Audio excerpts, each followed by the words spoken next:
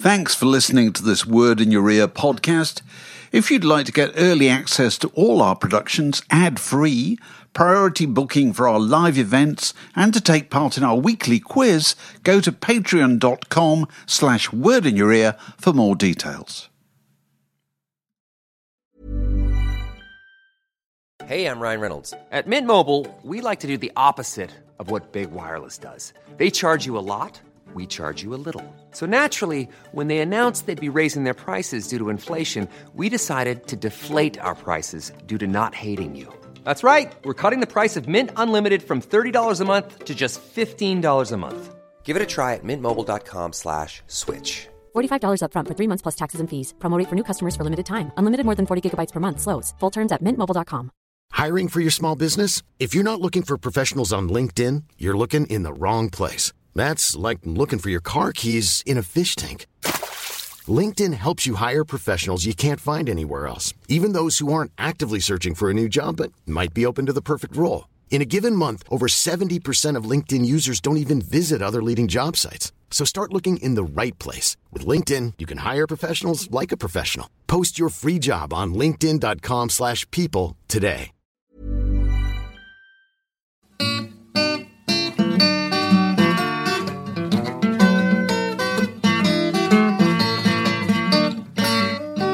You're listening to a podcast from The Word. Good evening, welcome to Word in Your Ear. Who's been before? If you've been before, you know that our proud boast is start early, finish early, okay? So that we can guarantee you can be looking at the inside of your lids by about 9:15 or something like that, with a full evening of entertainment information still on board. Welcome. It's the young people, as you can see. To introduce our first turn, I uncovered this historical artifact today.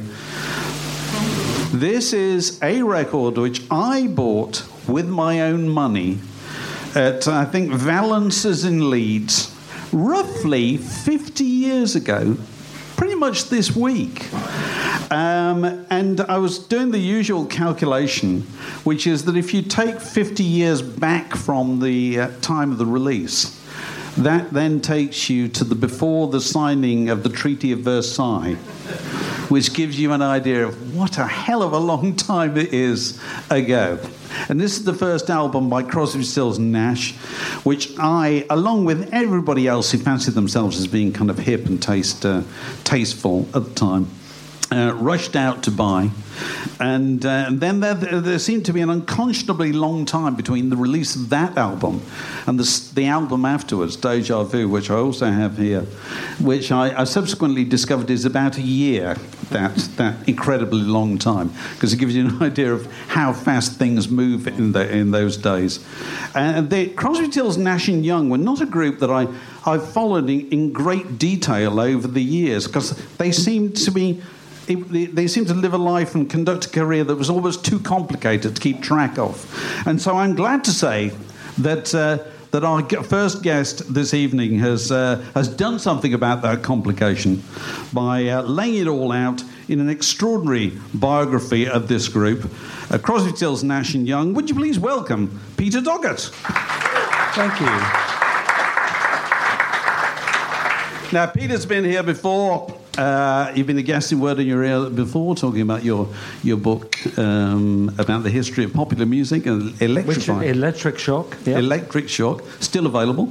Indeed. And before that, a really good book about the Beatles and their financial affairs called You Never Give Me Your Money.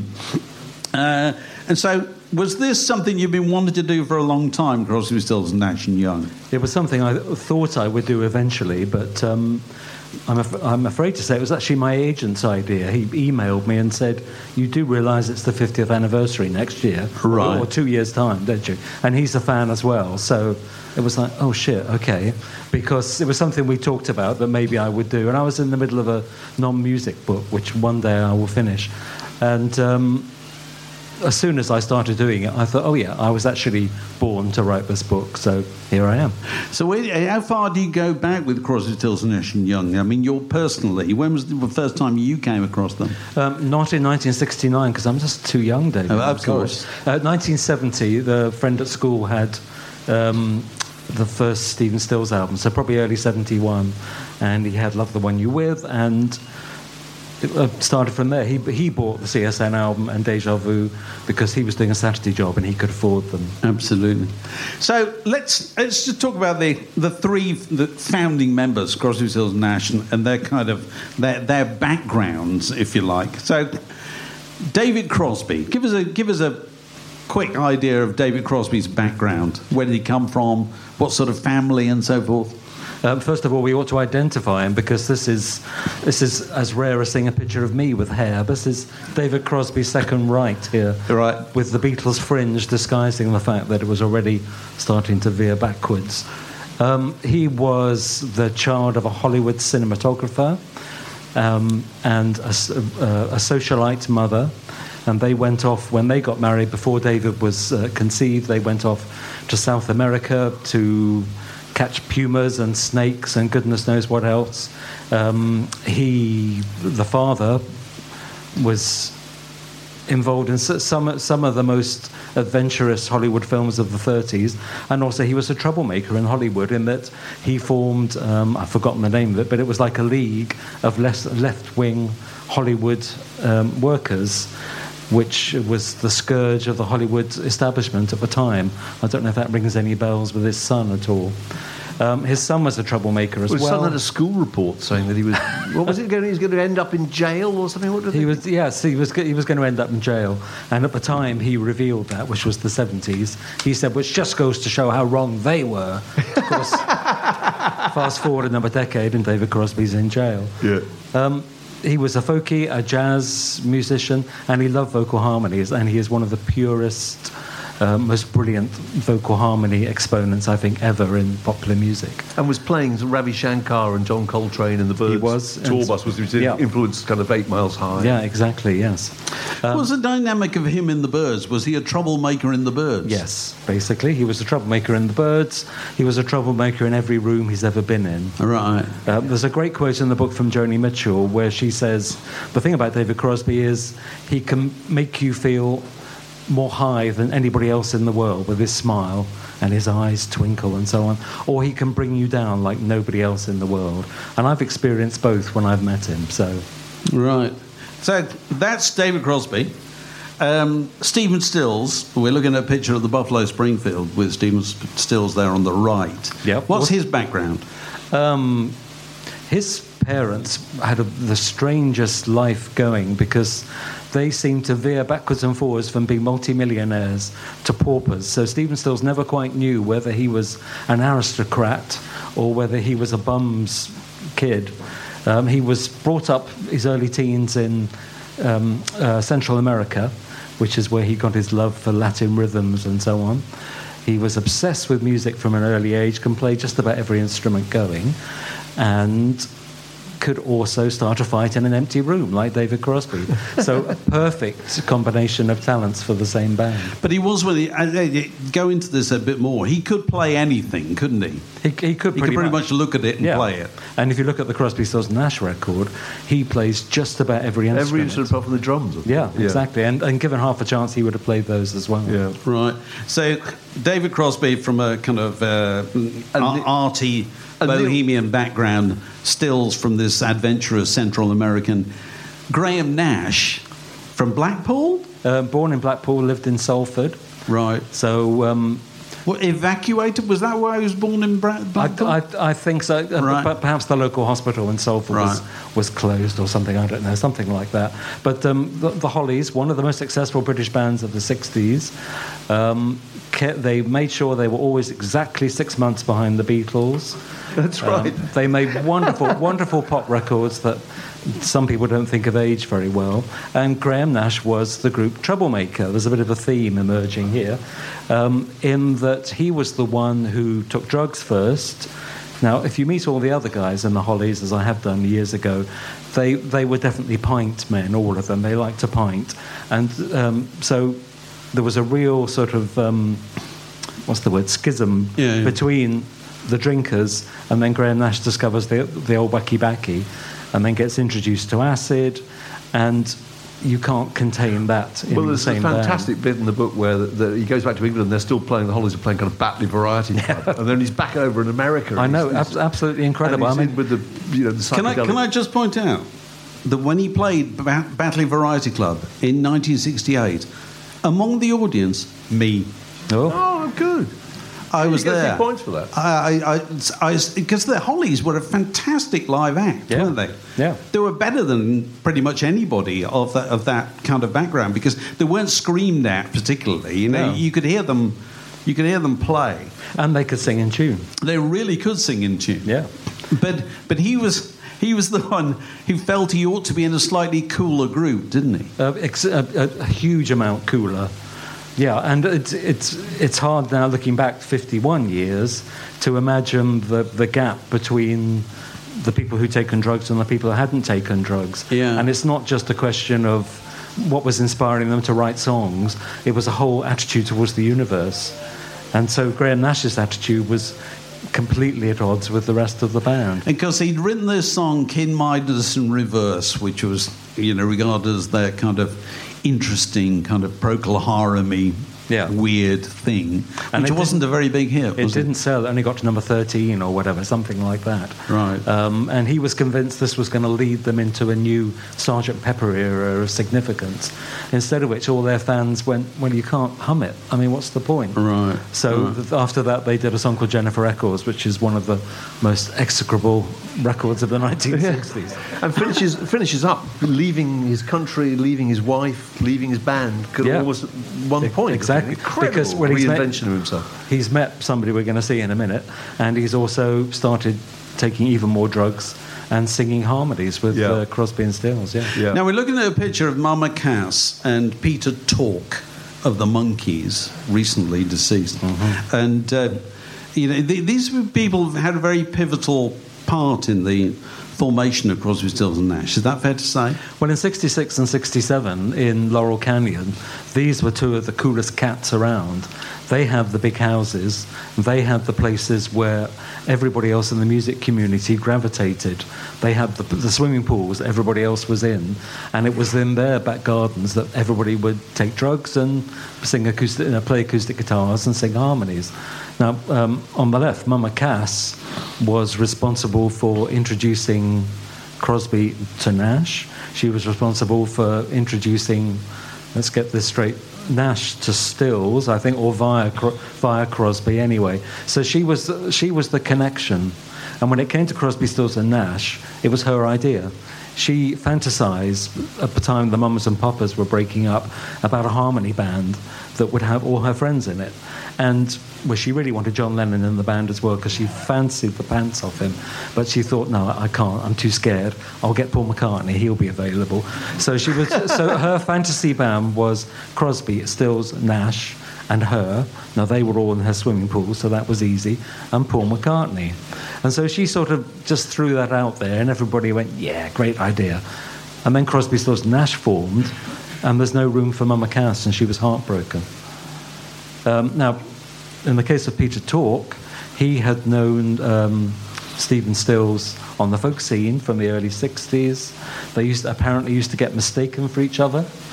And then, of course, he became a monkey and was famous for being an idiot, but actually he wasn't an idiot. He was a turned-on, intelligent... Because he played the idiot in the group, didn't he? That's right, yeah. So Stephen Stills auditioned for the Monkees. He did audition for the Monkees, although he now claims he didn't. But he did. He really did audition. There's factual evidence, isn't it? Because they were looking for somebody who could play, weren't they? They wanted one musician.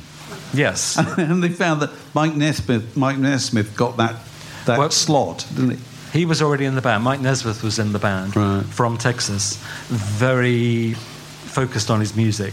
Stephen Stills was considered, he had bad teeth, but they could have fixed those. But he was also from Texas and also very focused on his music.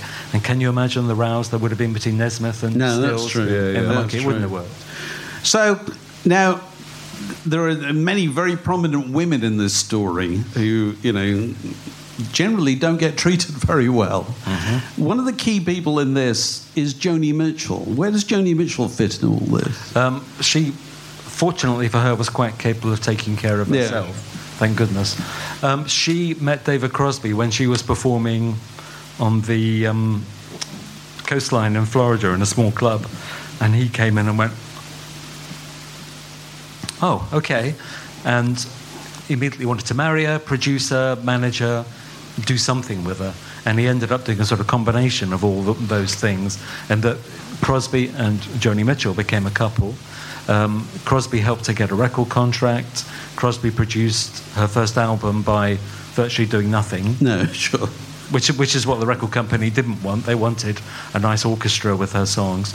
And then, as couples did, particularly when two of the most egotistical people in the history of the Western Hemisphere got together, that was also not a relationship that was bound to last.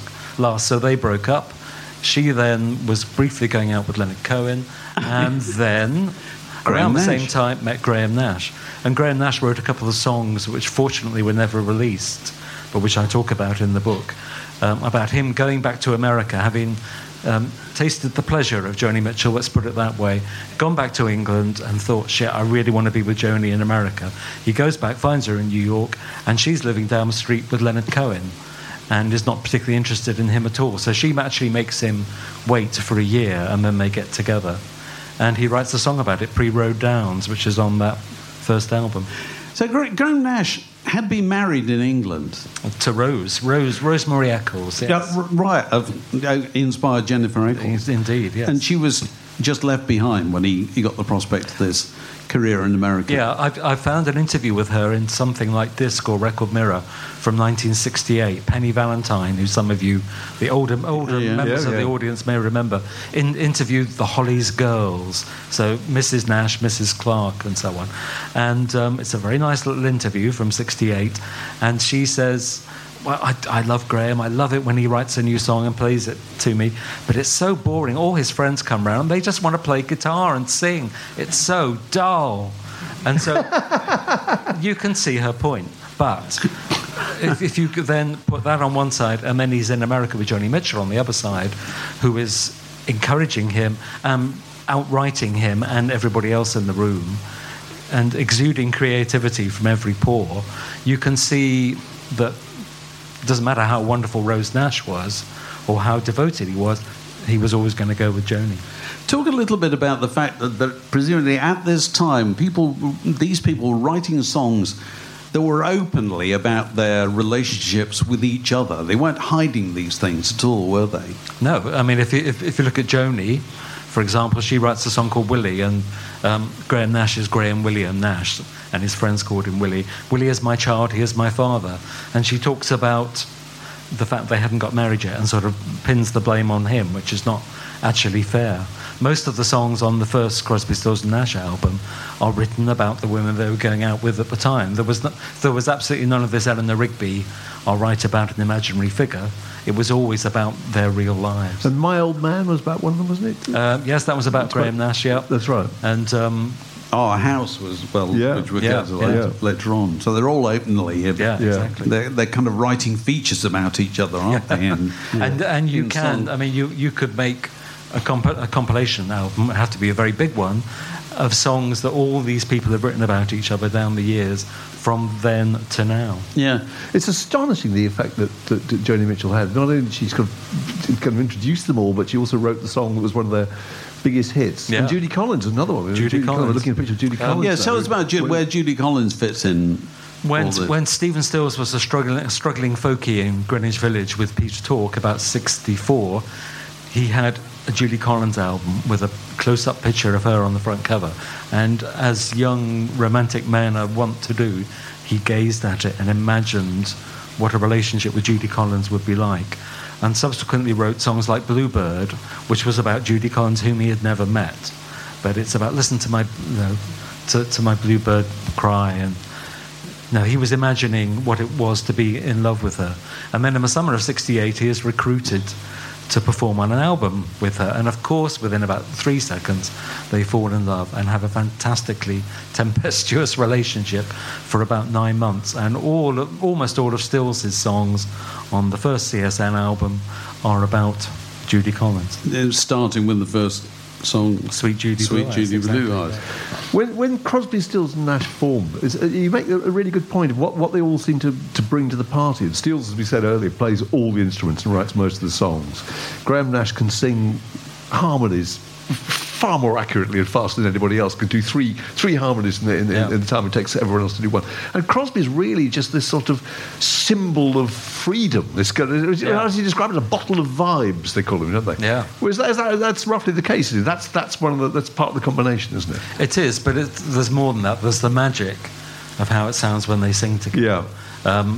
I remember Graham Nash told me that the guys in the Hollies could sing the same notes that CSN sang, but it wouldn't sound like them. It's the combination of the voices.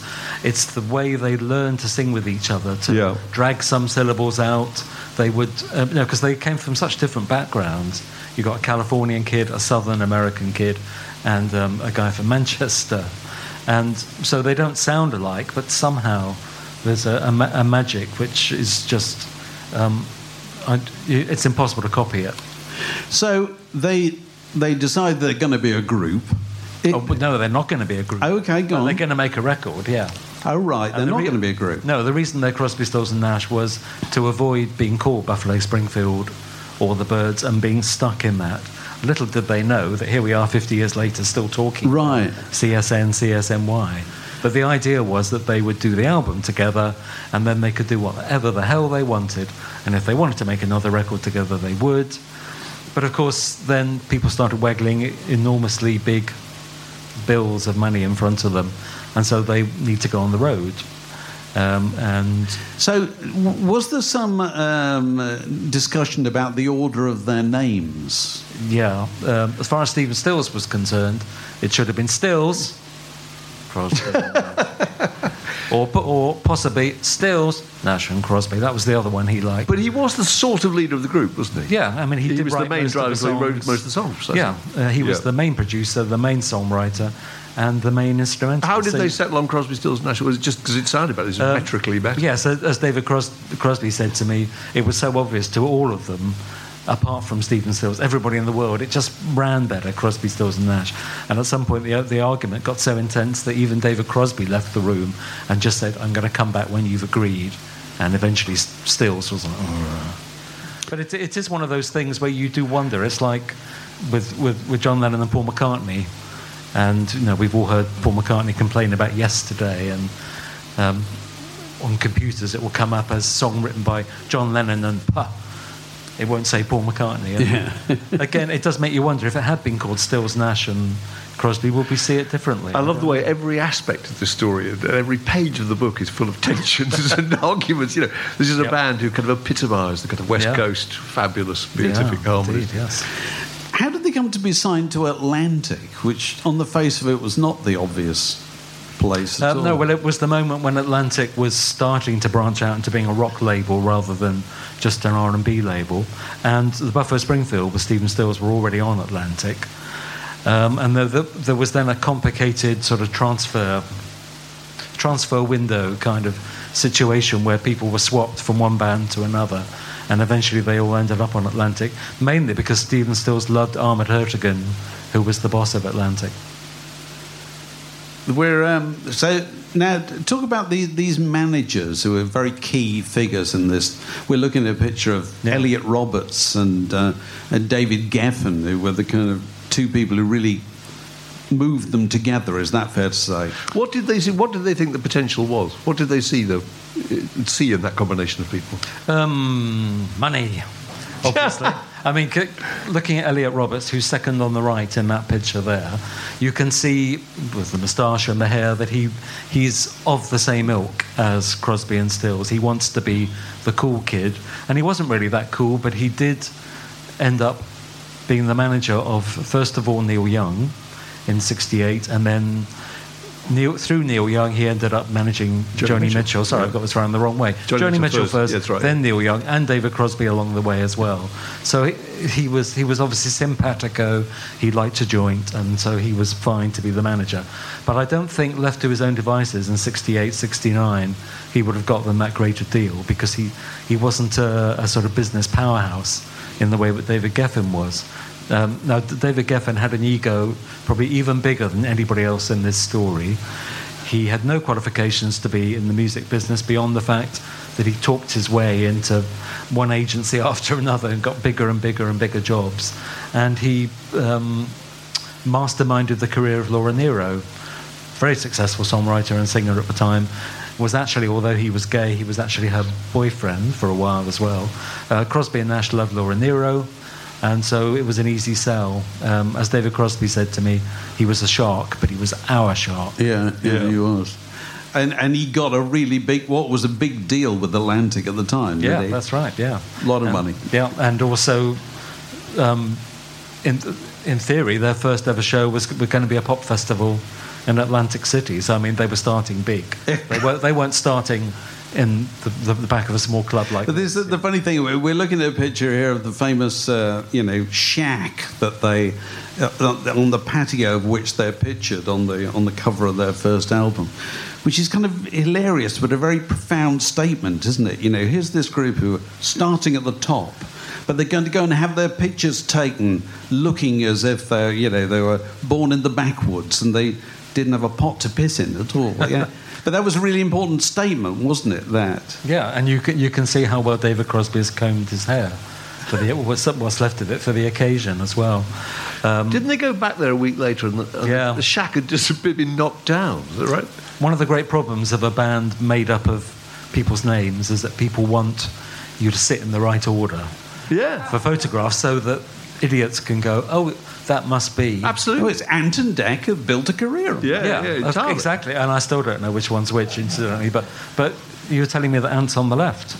Yeah. Oh, okay. It's like salt and pepper. Yeah, very good. Okay. Come on, keep up, Peter. I'm learning things here. Well, you can see how they were thinking here. Probably they'd taken too much acid that morning, but they lined up in order. Crosby, Stills and Nash. Unfortunately, they forgot the photograph. Right. So yes, they did go back a week later, and yes, the house had been knocked down.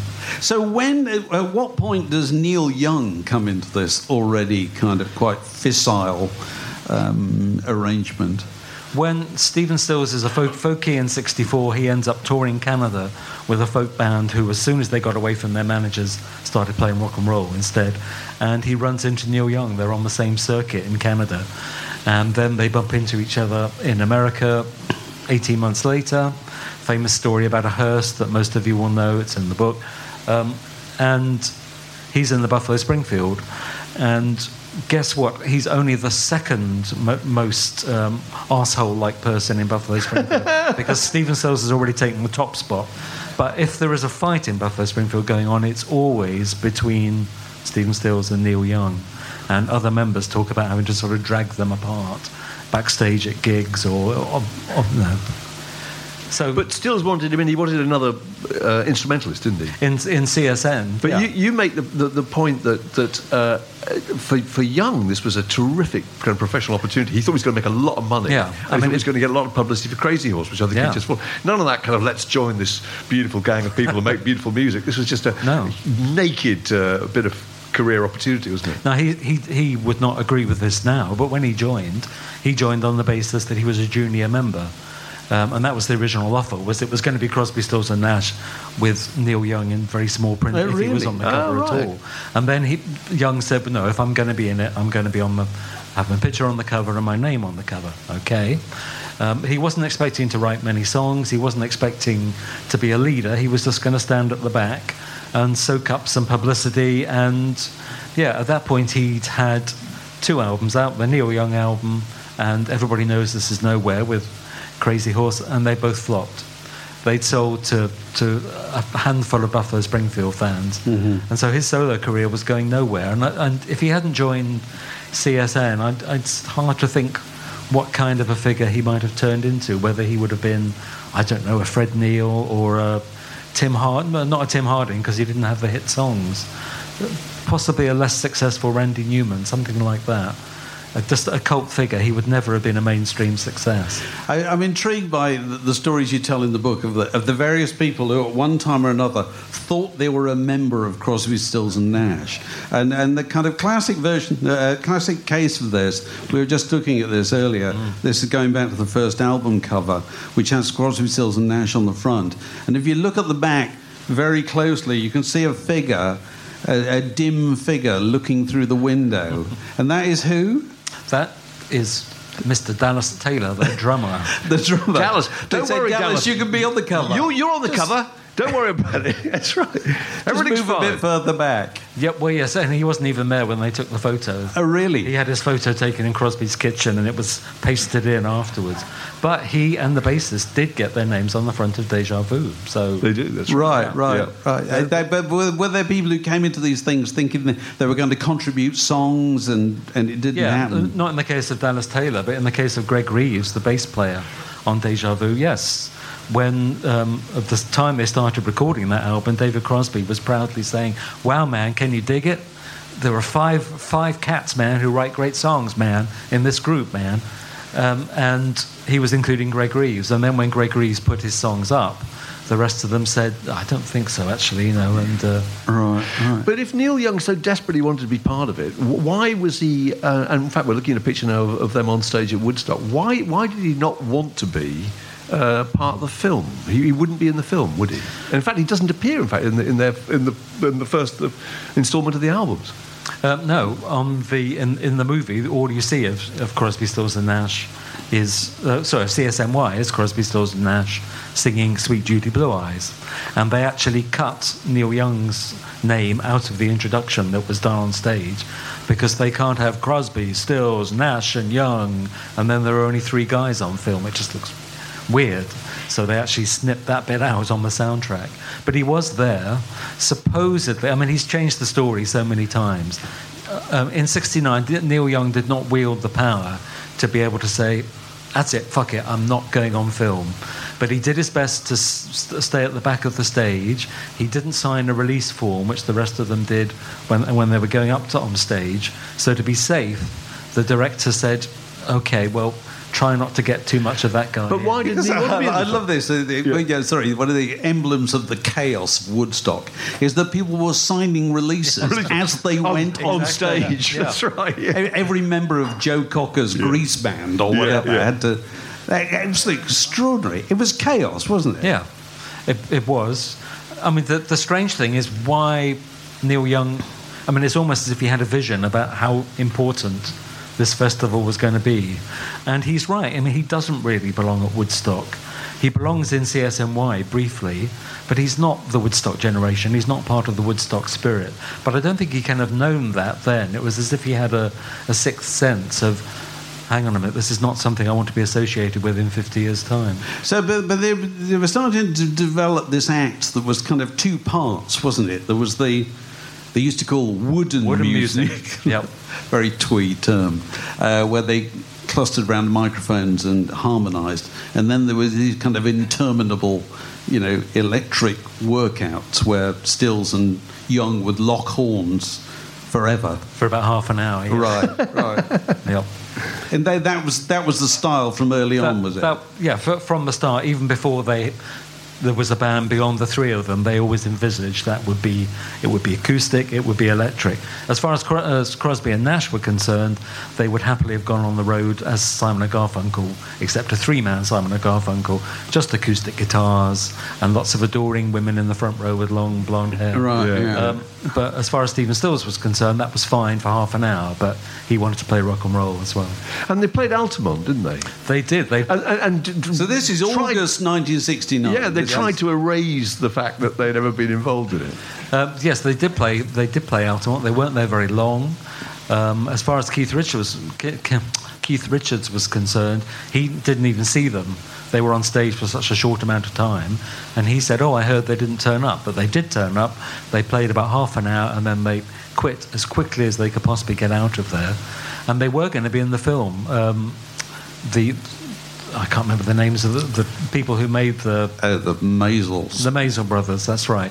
And that they got as far as actually getting David Crosby to re-record some of his stage dialogue that they hadn't captured properly about, man, please, guys, you guys stop fighting, please. Oh, really? Yeah. Something like that. But it did it again. Imagine going into a studio exactly to redo that. Okay, it's like if anybody's seen the series, what's it called? Toast of London.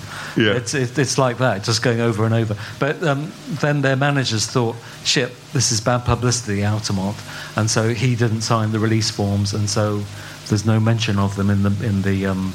Because it's worth reflecting on the fact just how closely these events were. Yeah. This is August. Altamont is what? December? Late November, December? First week of December, I think. Same year. Yeah. You know what I mean?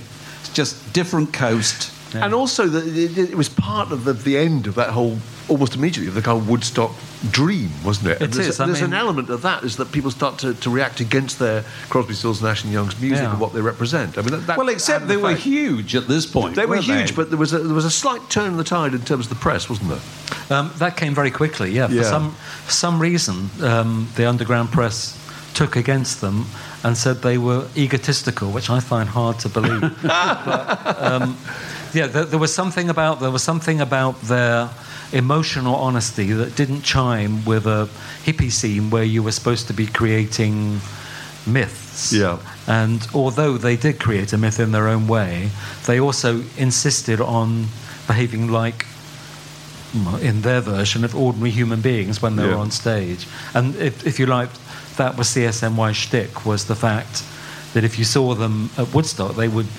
be exactly the same as if they were sat here and just performing to the crowd in this room. So the second album, Deja Vu, comes out in 1970, and as I said earlier, it seemed as if it was delayed forever, didn't it? People were saying, when is this Crosby, Stills, Nash and Young record going to arrive? Because in those days, most people made out 2 albums a year, didn't they? So this was barely one a year, wasn't it? And also, we've talked about them signing to Atlantic. When the CSN album came out, Atlantic were promising, and that came out in America May, June, 1969. Atlantic in America were promising that before Christmas there would be a second Crosby, Stills and Nash album and solo albums by each of the other three. Before Christmas 69, yeah. And so this album not coming out till April, May 1970 was huge embarrassment for Atlantic. Right. Because they wanted the money. Yeah.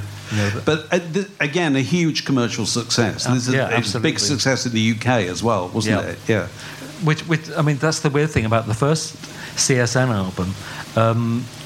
Again, hard to remember. In 1968, when they formed, nobody really, unless you were a real underground music aficionado, you would not have heard of David Crosby or Stephen Stills, but you would know Graham Nash because he was in Hollies, good lads, Hollies, they like a pint, and they're on Top of the Pops every week. And so if you look at the NME in 1968, when CSN formed, Nash's supergroup, and it's always Nash's supergroup, and when the Crosby, Stills, Nash album comes out, despite that, it's not a hit. It doesn't get in the top 20 in this country. So it's only really with Deja Vu that they start to pick up. But within minutes, the tensions had already started to develop, hadn't they? Well, yeah, even they were touring. That, yeah. Where was the heart of that tension? Was that? I think there might have been lots of egos in the room. That was, and on the stage, that was the problem. So their first gig is in Chicago just before, a couple of days before Woodstock, and that's mid-August '69. Within a year, they split up.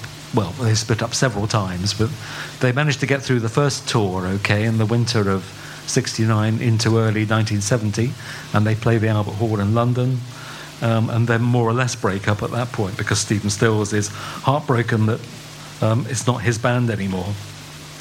They get back together, they do an American tour that lasts for one gig, and they fall to pieces again. Then their managers impress upon them how much money they're going to make, and so they manage to mend their egos enough to get through the rest of the American tour. And that's it. Then they don't play together for 4 years. For 4 years, that's right. But this is we're looking at a picture of the events at Kent State University in Ohio. In when is this? 1970. 1970. Yeah. Right. Which inspires, or later on inspires, Neil Young to write the song Ohio. Tell us about that. Well, yes. There are state troopers, National Guardsmen and so on, who shoot and kill, well, 2 students and 2 friends of students on the campus because they've been protesting. Utterly ridiculous. It causes a nationwide student strike.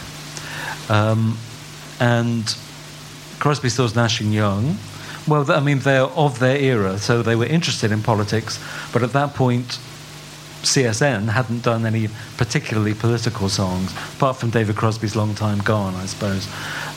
Now, so impressed is Neil Young by this that it's only about 3 weeks later, when he sees pictures of it in a magazine, that he has moved to write the song Ohio. It's not a question of him seeing it on the news and going home that night and writing the song. It's only when Crosby puts the magazine photographs in front of him that Nash starts to come up with a riff and comes up with a sort of a song, a bit of a song, which is what becomes Ohio.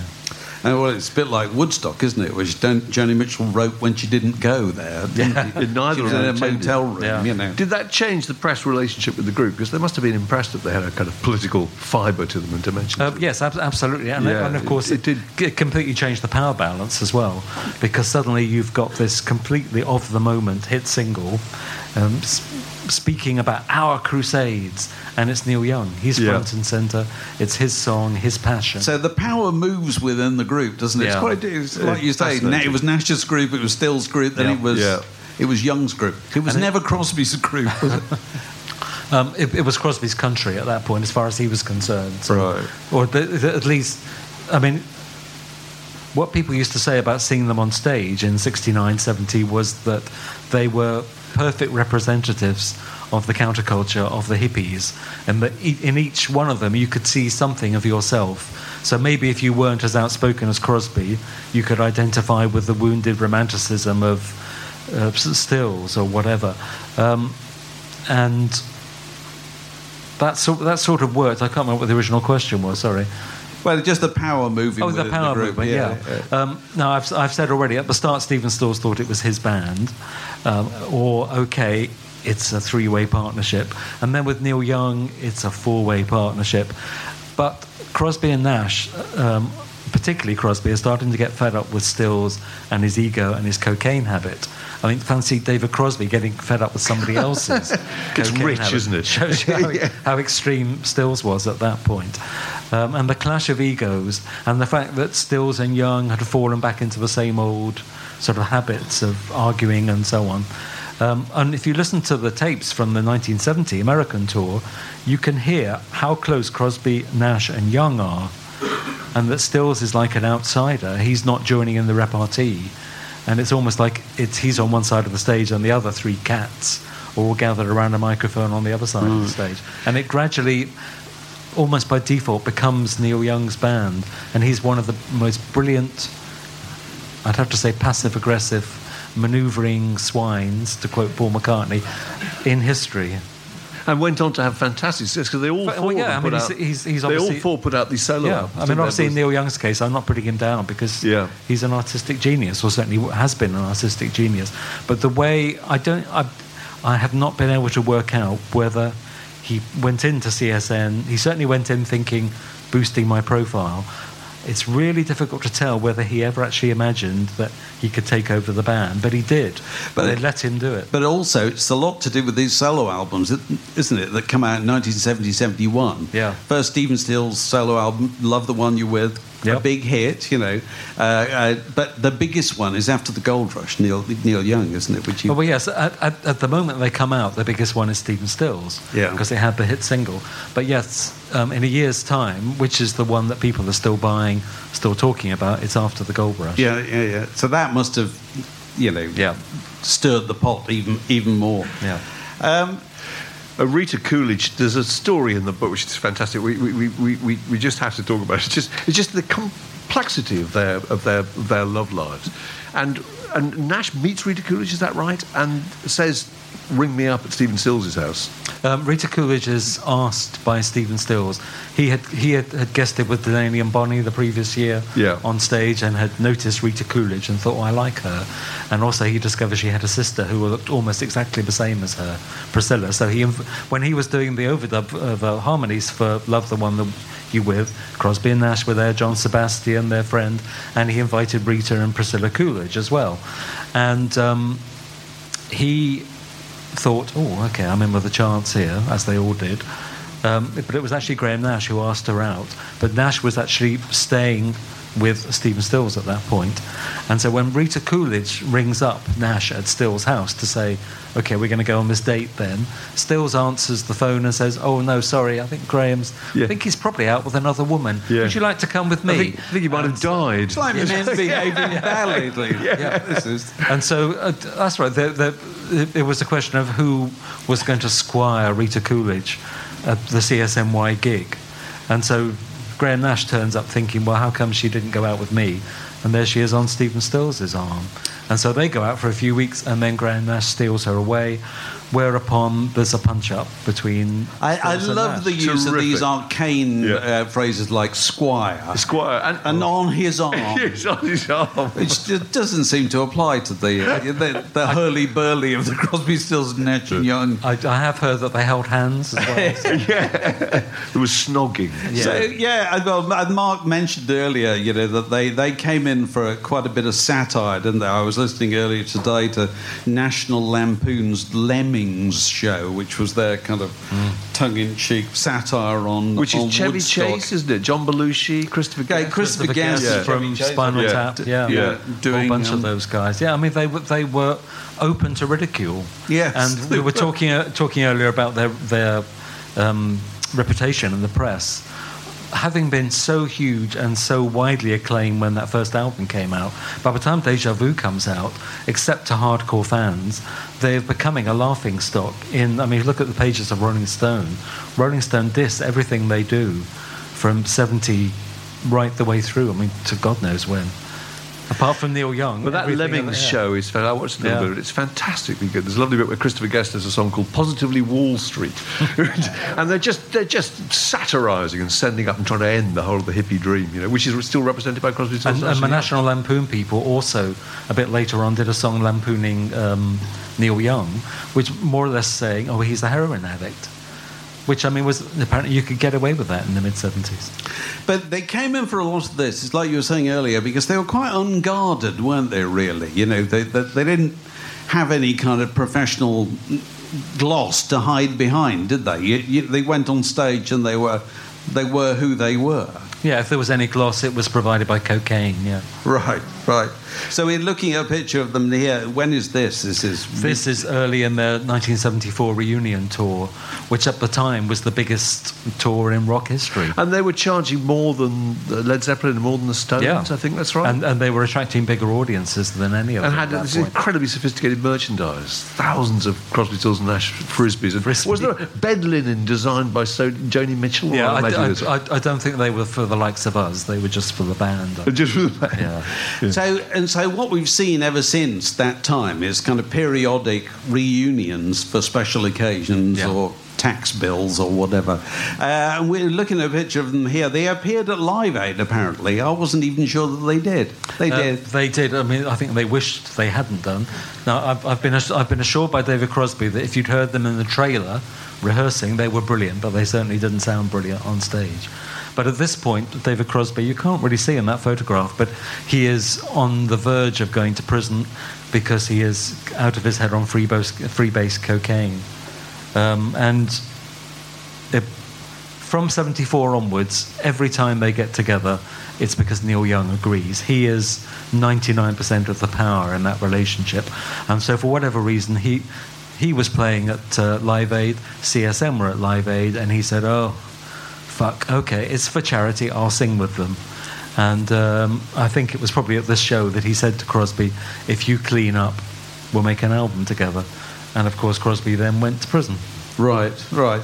If you clean up with, that sentence has been started with David Crosby many a time, hasn't it? It is breathtaking, the kind of scrapes that he got into in his life, really. I mean, having always been an incredibly badly behaved individual, it just got worse and worse, didn't it? I mean, yeah, and you would have to say the same for Stephen Stills. I mean, he hasn't been to prison in the same way, but he's had his ups and downs, to the point that I won't go into too many details in case his libel lawyer is here, but when they were making the American Dream album in '87, which was after Crosby had been to prison, had come out and he was clean, and therefore he would not want to be around anybody who was very obviously using cocaine. Well, there is somebody in the band who at that point decided to have a very obvious cocaine habit throughout those sessions, almost as if to say, fuck you. No, we've had to put up with a lot while you've been letting us down for years and years and years. I'll do what I damn well want. So 50 years later, it's not mellowed at all, is it, this relationship? No, I mean... Well, Crosby made a very sour comment about Daryl Hannah and Neil Young. She's a poisonous predator. It's fantastic. I mean, that's what he said. Yeah. Extraordinary. Which goes back to when Daryl Hannah was going out with Jackson Browne, one of Crosby's best friends, and they split up, and subsequently Daryl Hannah alleged that Jackson Browne had beaten her up, which Jackson Browne has always denied. I don't know what the truth of it is. And so that's why Crosby then, as you would with one of your oldest best friends, decides to tell an interviewer that his new girlfriend is a poisonous predator. But to give you an idea of the lively career of David Crosby, Mark and I were talking about this morning, and I had to remind Mark that David Crosby fathered Melissa Etheridge's child, didn't he? Two children. Two children. Yeah. Probably in his 60s or, something like that. Yes, we should point out he did it at a distance. That's very well put. When I finished this book the other night, and I was telling Peter earlier that when I put it aside and was reflecting on the extraordinary kind of ups and downs of the individuals outlined in here, I then turned for respite to Twitter.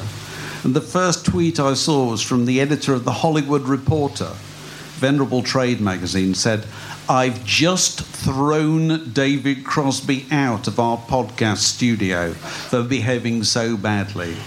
And this is a man who no longer drinks or takes drugs, and is 77 years old and is still an absolute monster. And it has even fallen out with Graham Nash. He's fallen out with Graham Nash. There was an amazing bit of YouTube of Graham Nash talking about how he would never in a million years work with this man again. And it must be true, because if there was ever a year when they were all going to get ridiculously rich beyond even their wildest dreams, it's this year. If they'd done a reunion tour this year, I mean, God knows how many tens of millions of dollars they were offered, and yet they can't bear to be in the same room, or the other three can't bear to be in the same room as David Crosby. So it'll probably happen in a couple of weeks' time, which will be a shame for the author of this fine biography of Crosby, Stills, Nash and Young. Would you please thank Peter Doggett? Thank you very much.